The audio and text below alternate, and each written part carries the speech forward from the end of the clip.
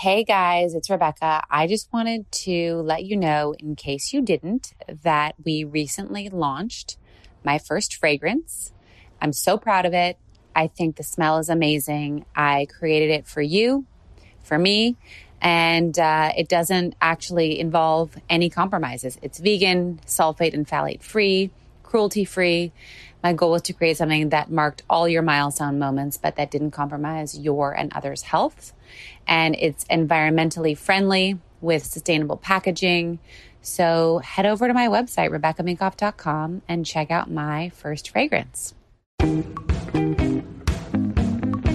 everyone, it's Rebecca. You're listening to Superwoman. Today I talk to the multi-talented, multifaceted Ally Love. She is not only a dancer and on-air host, an incredible inspirational trainer with Peloton. She also has an amazing company called The Love Squad, aptly named, where she is getting together women to have community, to have resources, and to really foster support with one another. So take a listen and hear about her journey. Hi. It's crazy to connect under these circumstances. I normally love to do my podcasts in person, but we got to do what we got to do. I feel you. So I would love for you to share, for those of, the listeners who are not familiar with you, like who you are, what you do, etc. And then we'll get into your journey to where you are now. Of course. Well, I do want to start off by saying, Rebecca, thank you so much for having me. I'm excited to be a part of your podcast. I've been a fan for a while, and so has my team. So we're really just thrilled to be here. So thank you for inviting me to have a seat at this table. I'm a super fan, so you're getting me through quarantine. I love it. Yeah. But for those that are listening that may not know me, just an introduction or a reintroduction for some who do. My name is Ally Love. I am the host of the Brooklynettes. I'm a Peloton instructor, and I am the CEO and founder of Love Squad, which is a women empowerment group where we bring women together at a low to no cost to exchange information through panel discussions or one-on-one conversations, always holding and creating space to talk about the well-being of women as well as their career and brand building. I am born and raised in Miami, Florida, so I represent 305, and I currently live in New York City. I am a plant mom, so I have a ton of plants. I wouldn't say that I have a green thumb necessarily, but I keep them alive as much as possible. And then in terms of what I believe that conversation is a catalyst for change. And so having conversations as we are about to engage is really pivotal and important in terms of how we look at ourselves, how we build confidence, how we consume content, how we exchange information and stories. And ultimately, it's a catalyst for how we can change the world. So I'm, again, thrilled to be here, excited to just have real good conversation with you as my friend, and to hopefully hear from those that are listening and those that are fans of yours, Rebecca, for what you've been building with women empowerment and women in business to keep the conversation going.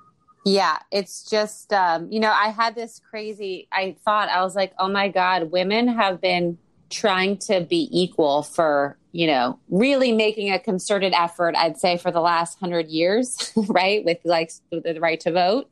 Yeah. And I'm like, oh my God, we're still not there. How much louder do we have to get? Right. Yeah. So I would love to start with your journey, like how you started out, what inspired you to start on your path, and then any sort of notable, oh, fuck moments along the way that sort of hardened you in a good way, got you ready for what life is, which is a series of great things and a series of, obstacles and barriers. Absolutely. For me, I would say my story really begins when I was 9 years old. I recently just started sharing this story since we've been in a pandemic.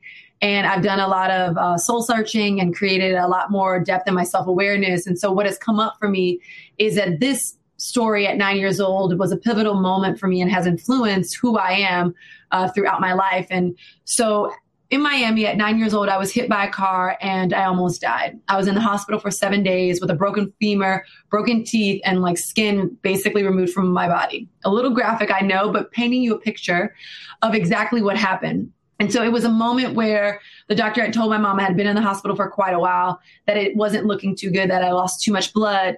And at 9 years old, it wasn't customary for young kids to break their hips. Usually older people break their hips. So I had to wait with a weight at the end of my foot, kind of separating my bone, wait for a plate to be made in China and shipped to the US for 5 days. Yes. So I laid there with a broken femur, which is the biggest bone in your body.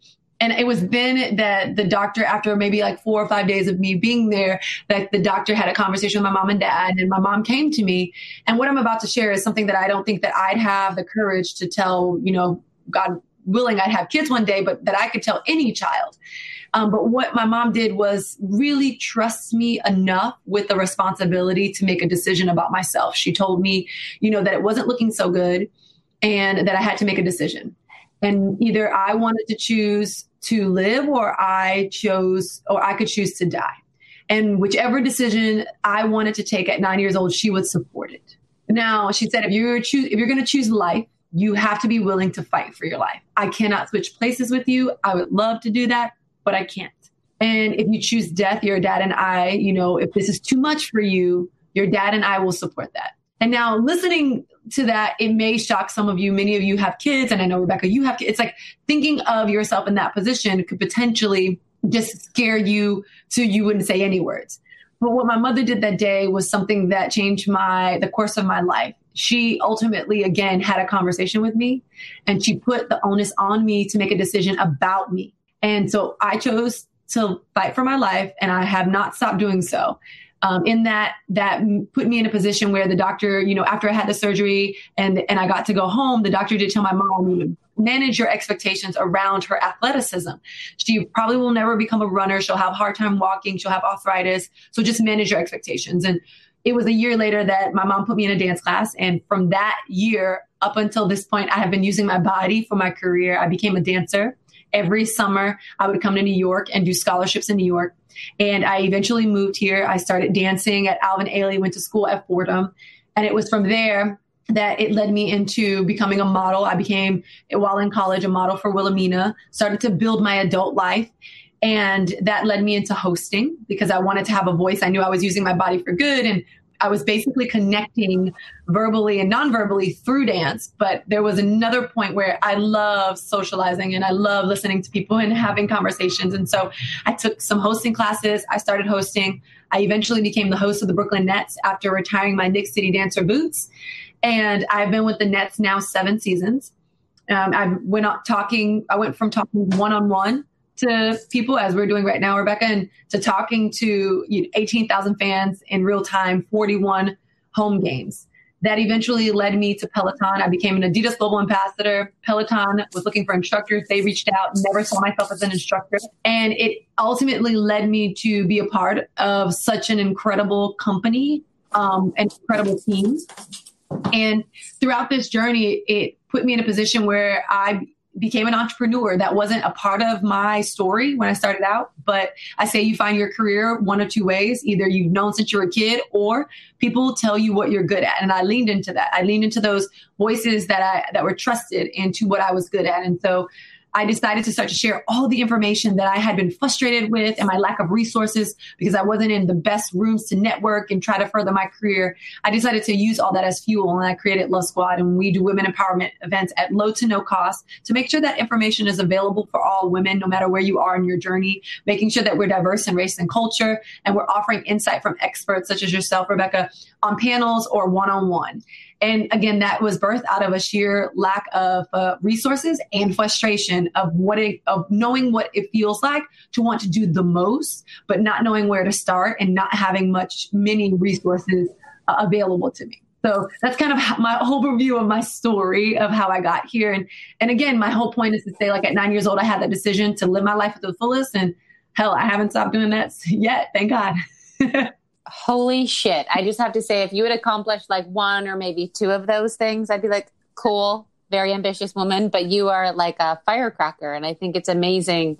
Like when you said that story about your mom, I got teary-eyed because as a mother, I could never imagine giving my kid the option. And I think it's incredible that she sort of imbued that power within you to make the call, which I feel like is really rare for a parent to do. If anything, a parent would normally be like begging their child to stay alive, you know?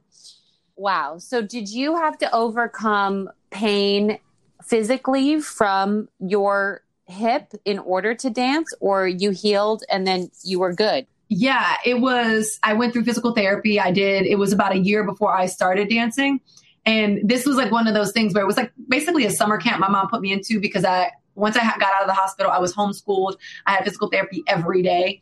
And so it was a rigorous kind of get back, coming to Jesus moment where you're just like, oh, this is a lot of work. And so we were committed as a family to making sure that I was treated as much as I could. And my mom, she would put me out back on a chair because I had a huge cast on for a lot of the recovery to make sure I got sun. She was like, you need vitamin D. We would, study together. We'd read. So it definitely put stress on my mother's and I relationship at a young age, but it also put us in a great position to bond. And so my mom and I have always had this friendship that was so strong. Like, obviously she's my mom and, you listen to her and you rebel, you do all the things that kids do as you grow older and become an adult. But for the most part, I will say it put us in a position where it's definitely a friendship above everything. And in terms of handling some of the physical stress and of recovery, she was there with me and she didn't let me give up and she kept pushing me and she kept motivating me. My dad as well. It's just not a part of our kind of fabric of our family in terms of, once you make that decision, and that's why I know I remember her saying this is like, if you make the decision to live, you got to fight and you got to fight like hell. Like, this is not going to be easy, but once you make it, you have to go for it. And so I've held that with me of, if I decide, I'm going to build a company, no matter how long it takes, I'm going to manage my expectations. I'm going to allow that structure plus strategy to equal success, and I'm going to go for it.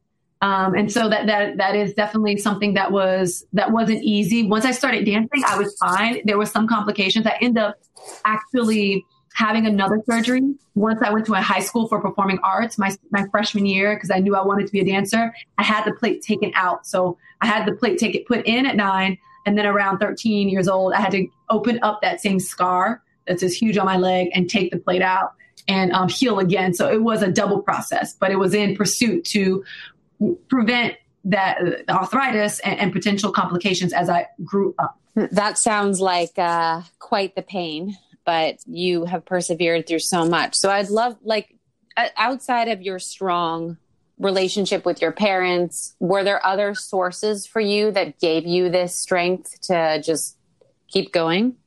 I had, I think most of us, when we think of our stories, and I don't want to speak for everyone who's listening, but if we take a second right now to say, who's that one person outside of our family that had a lasting impact or helped us, we usually can find that one teacher or mentor.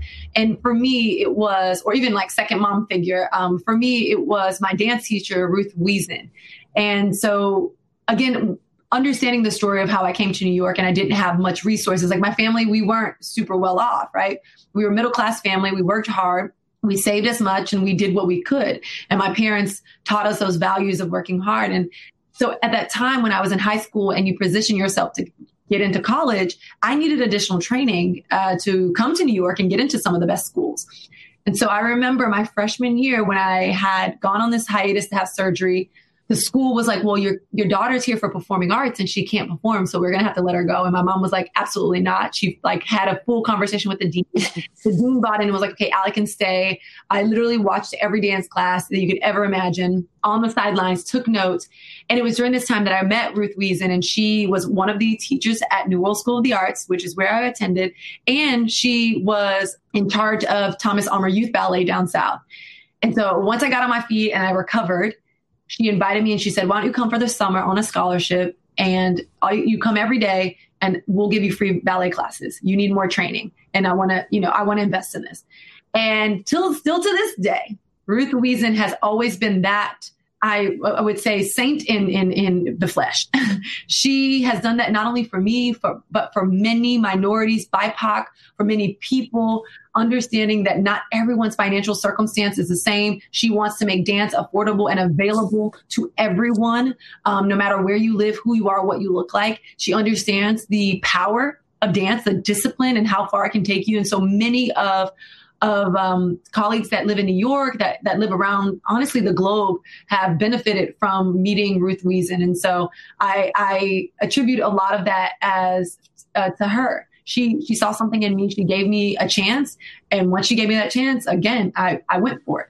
And I never let her down. And I'm pretty proud to say she's pretty proud of me today. Like, I talk to her all the time.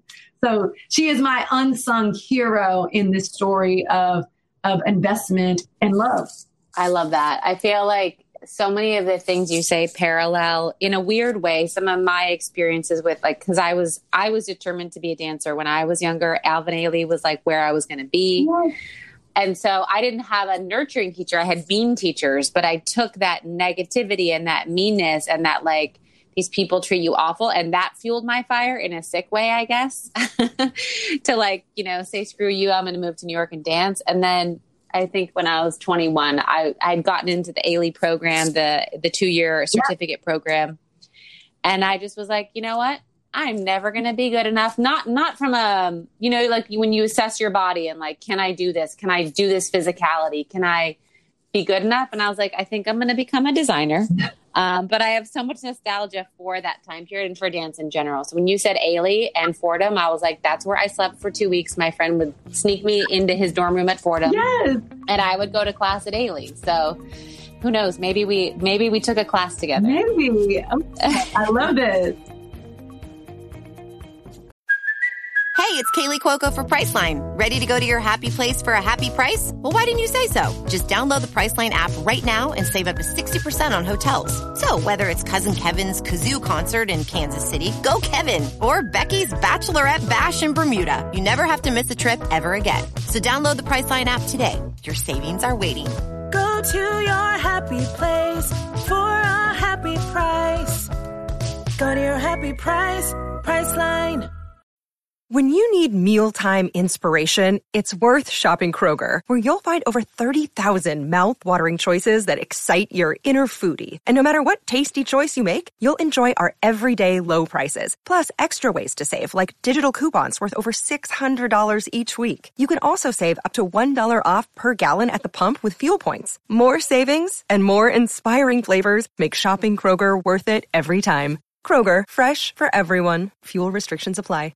Another day is here, and you're ready for it. What to wear? Check. Breakfast, lunch, and dinner? Check. Planning for what's next and how to save for it? That's where Bank of America can help. For your financial to-dos, Bank of America has experts ready to help get you closer to your goals. Get started at one of our local financial centers or 24/7 in our mobile banking app. Find a location near you at bankofamerica.com/talktous. What would you like the power to do? Mobile banking requires downloading the app and is only available for select devices. Message and data rates may apply. Bank of America NA, member FDIC. So I would love to cut to your inspiration to start the Love Squad, because it's not like you weren't busy enough. Mm-hmm. And you said, okay, I'm going to take on more. What made you want to start this community? Well, as I mentioned, like, that frustration and that lack of resources was definitely the impetus. But in terms of, I know many of us have, you know, either we're entrepreneurs, we're building a business, we're in the midst of just scaling a business, or we're in our full-time job and we have a side hustle, right? So many of us want to be entrepreneurs or just employees, if that's our thought. And with that, sometimes comes the little, I would say, voice that is dissenting around your mind that's just telling you you're not good enough. That little negative Nancy inside of you. No offense, any Nancys that are listening, I love you back. That little negative Nancy inside of you that's saying, you're not good enough. You know, your business isn't good enough. No one cares. No one wants this. And so most of us rely on some type of sign. And what I ended up doing was I decided, instead of like trying to use all my money to go to all these events and be in every room and do the New York City thing, I was going to do the opposite. I was going to give away what I already had, in that sense of like what I had learned about going to auditions, dancing with Beyonce, becoming a Nick City dancer, understanding what it looks like to be one of few Black women in the room when you're auditioning, understanding how, having those conversations around well-being and navigating that. So I started this website, called it lovesquad.com. My last name is really Love. And I put squad on the end because it wasn't a collective. It wasn't It wasn't a membership only or click or anything like that. It was a squad. You can come and go as you please. We are always available. So I called it Love Squad, and I wrote about those things of not pressing snooze, how to get up, how to get after it, how to accept no, how to negotiate, how to find the yes in there somewhere, how to find your outlet. These kind of things that I, one, had no formal training on, but knew how to navigate because I was handling it myself every day. And I knew if I'm handling it, I'm pretty sure there are many of people in the world that are feeling the exact same way. And so I started this site and I started writing all of these entries into my quote unquote blog at the time. And so it was around this time that Adidas reached out, and they had found my blogs. It was really crappy, and they thought the content on it was great. And they asked me to create some content for Adidas.com. And so I responded, like, I think you might have the wrong person, because I didn't go to school for journalism or writing. Like, I had no formal skills. I graduated with a bachelor's in fine arts and minor in theology. So if you want to dance or talk about God and religion across the globe, I'm in. I'm so there. But in terms of writing, it was just me writing how I spoke and being honest. And so they were making a transition in terms of their ambassador program. They had started this and they were looking for people who had no idea. And so I created some content for them, and we continue with that relationship. They brought me on as one of 8 global ambassador women. So it was eye-opening because a big, huge brand who I would never even guess saw something in me. And so I was talking to my friends, and this was the real aha moment. So that was one validating moment. But then this is when I realized it was something that I was going to keep doing this for the rest of my life. Even if Love Squad turns into Tupperware parties and I'm like 80 years old having them in my little house in the forest, I will still do it.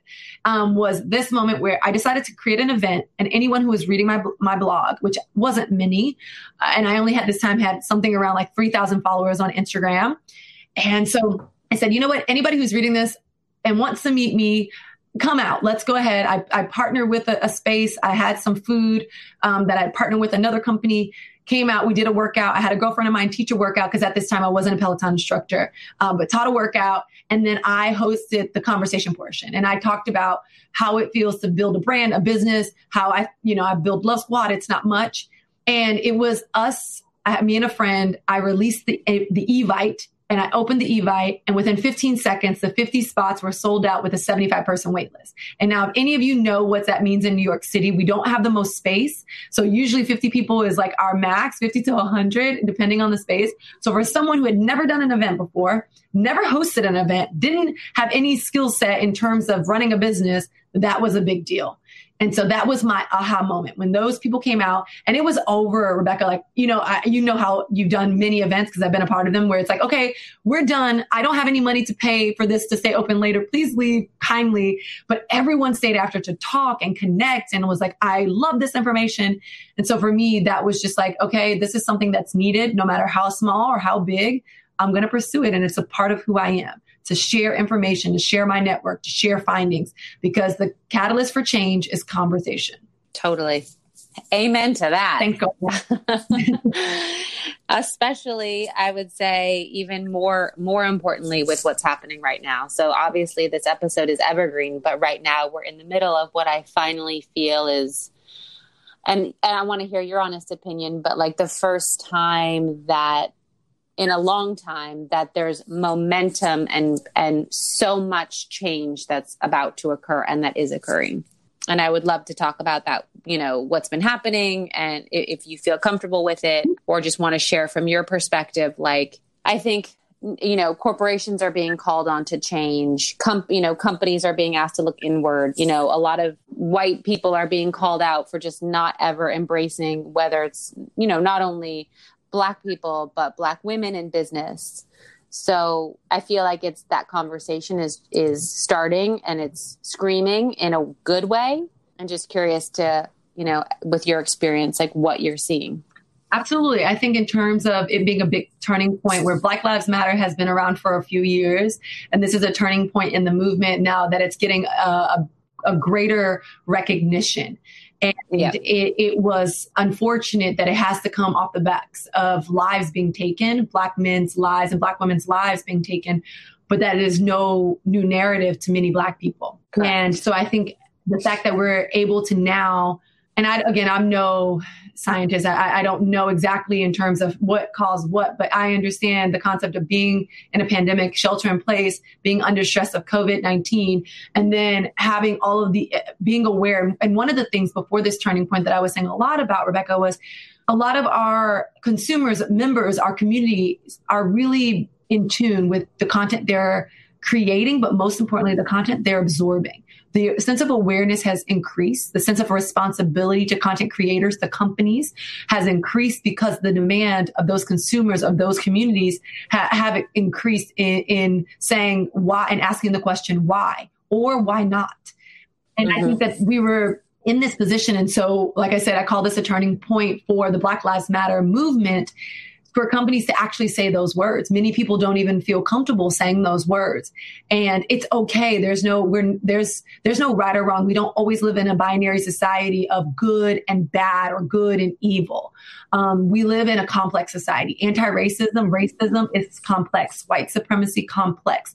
White fragility, complex. Privilege, white privilege, complex. BIPOC, understanding that as Black, Indigenous, people of color, that people of color are not Black, not only encompassing of Black people, so understanding like the rhetoric and the terms we use, just like as we have been in a space of learning around pronouns and understanding gender and gender fluidity and things like this. And so what I will say is, in this movement, it has been, for me as a Black woman, as a mixed woman, as a business owner, as someone who's integral and very proud of the companies that I work with and the communities that I'm a part of, it has been emotional. And I don't want to say that woe is me, but the silver lining that I find is that we as a culture, are being responsible. We as a culture are being responsible for the fact that we're encouraging everyone to lean into resources and information.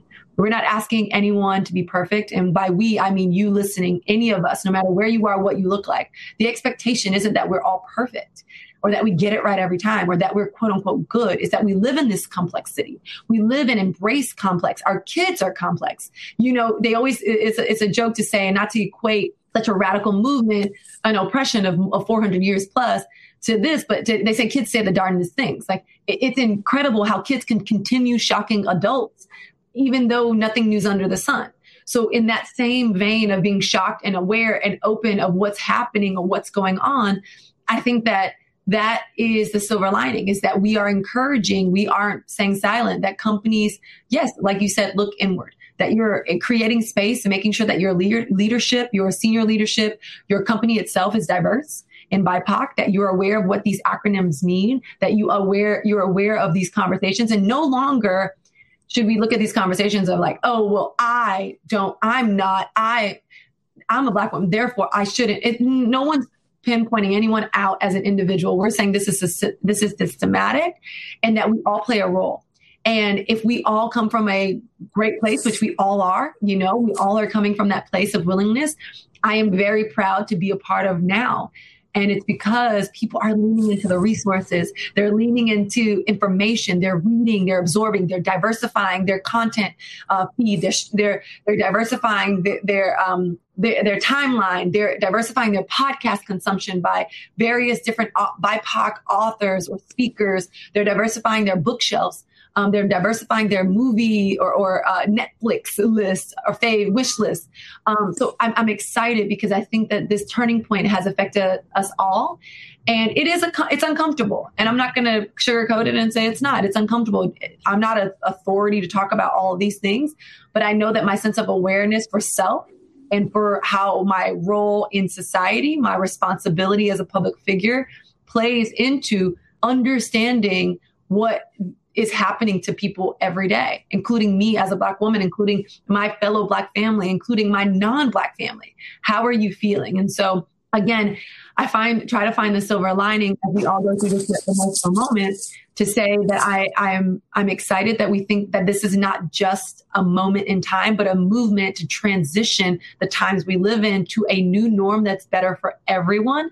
And it just comes by all of us investing, again, leaning into resources, reading, diversifying consumption, and knowing that that is a way to play your role. And that's okay. Like, that's great.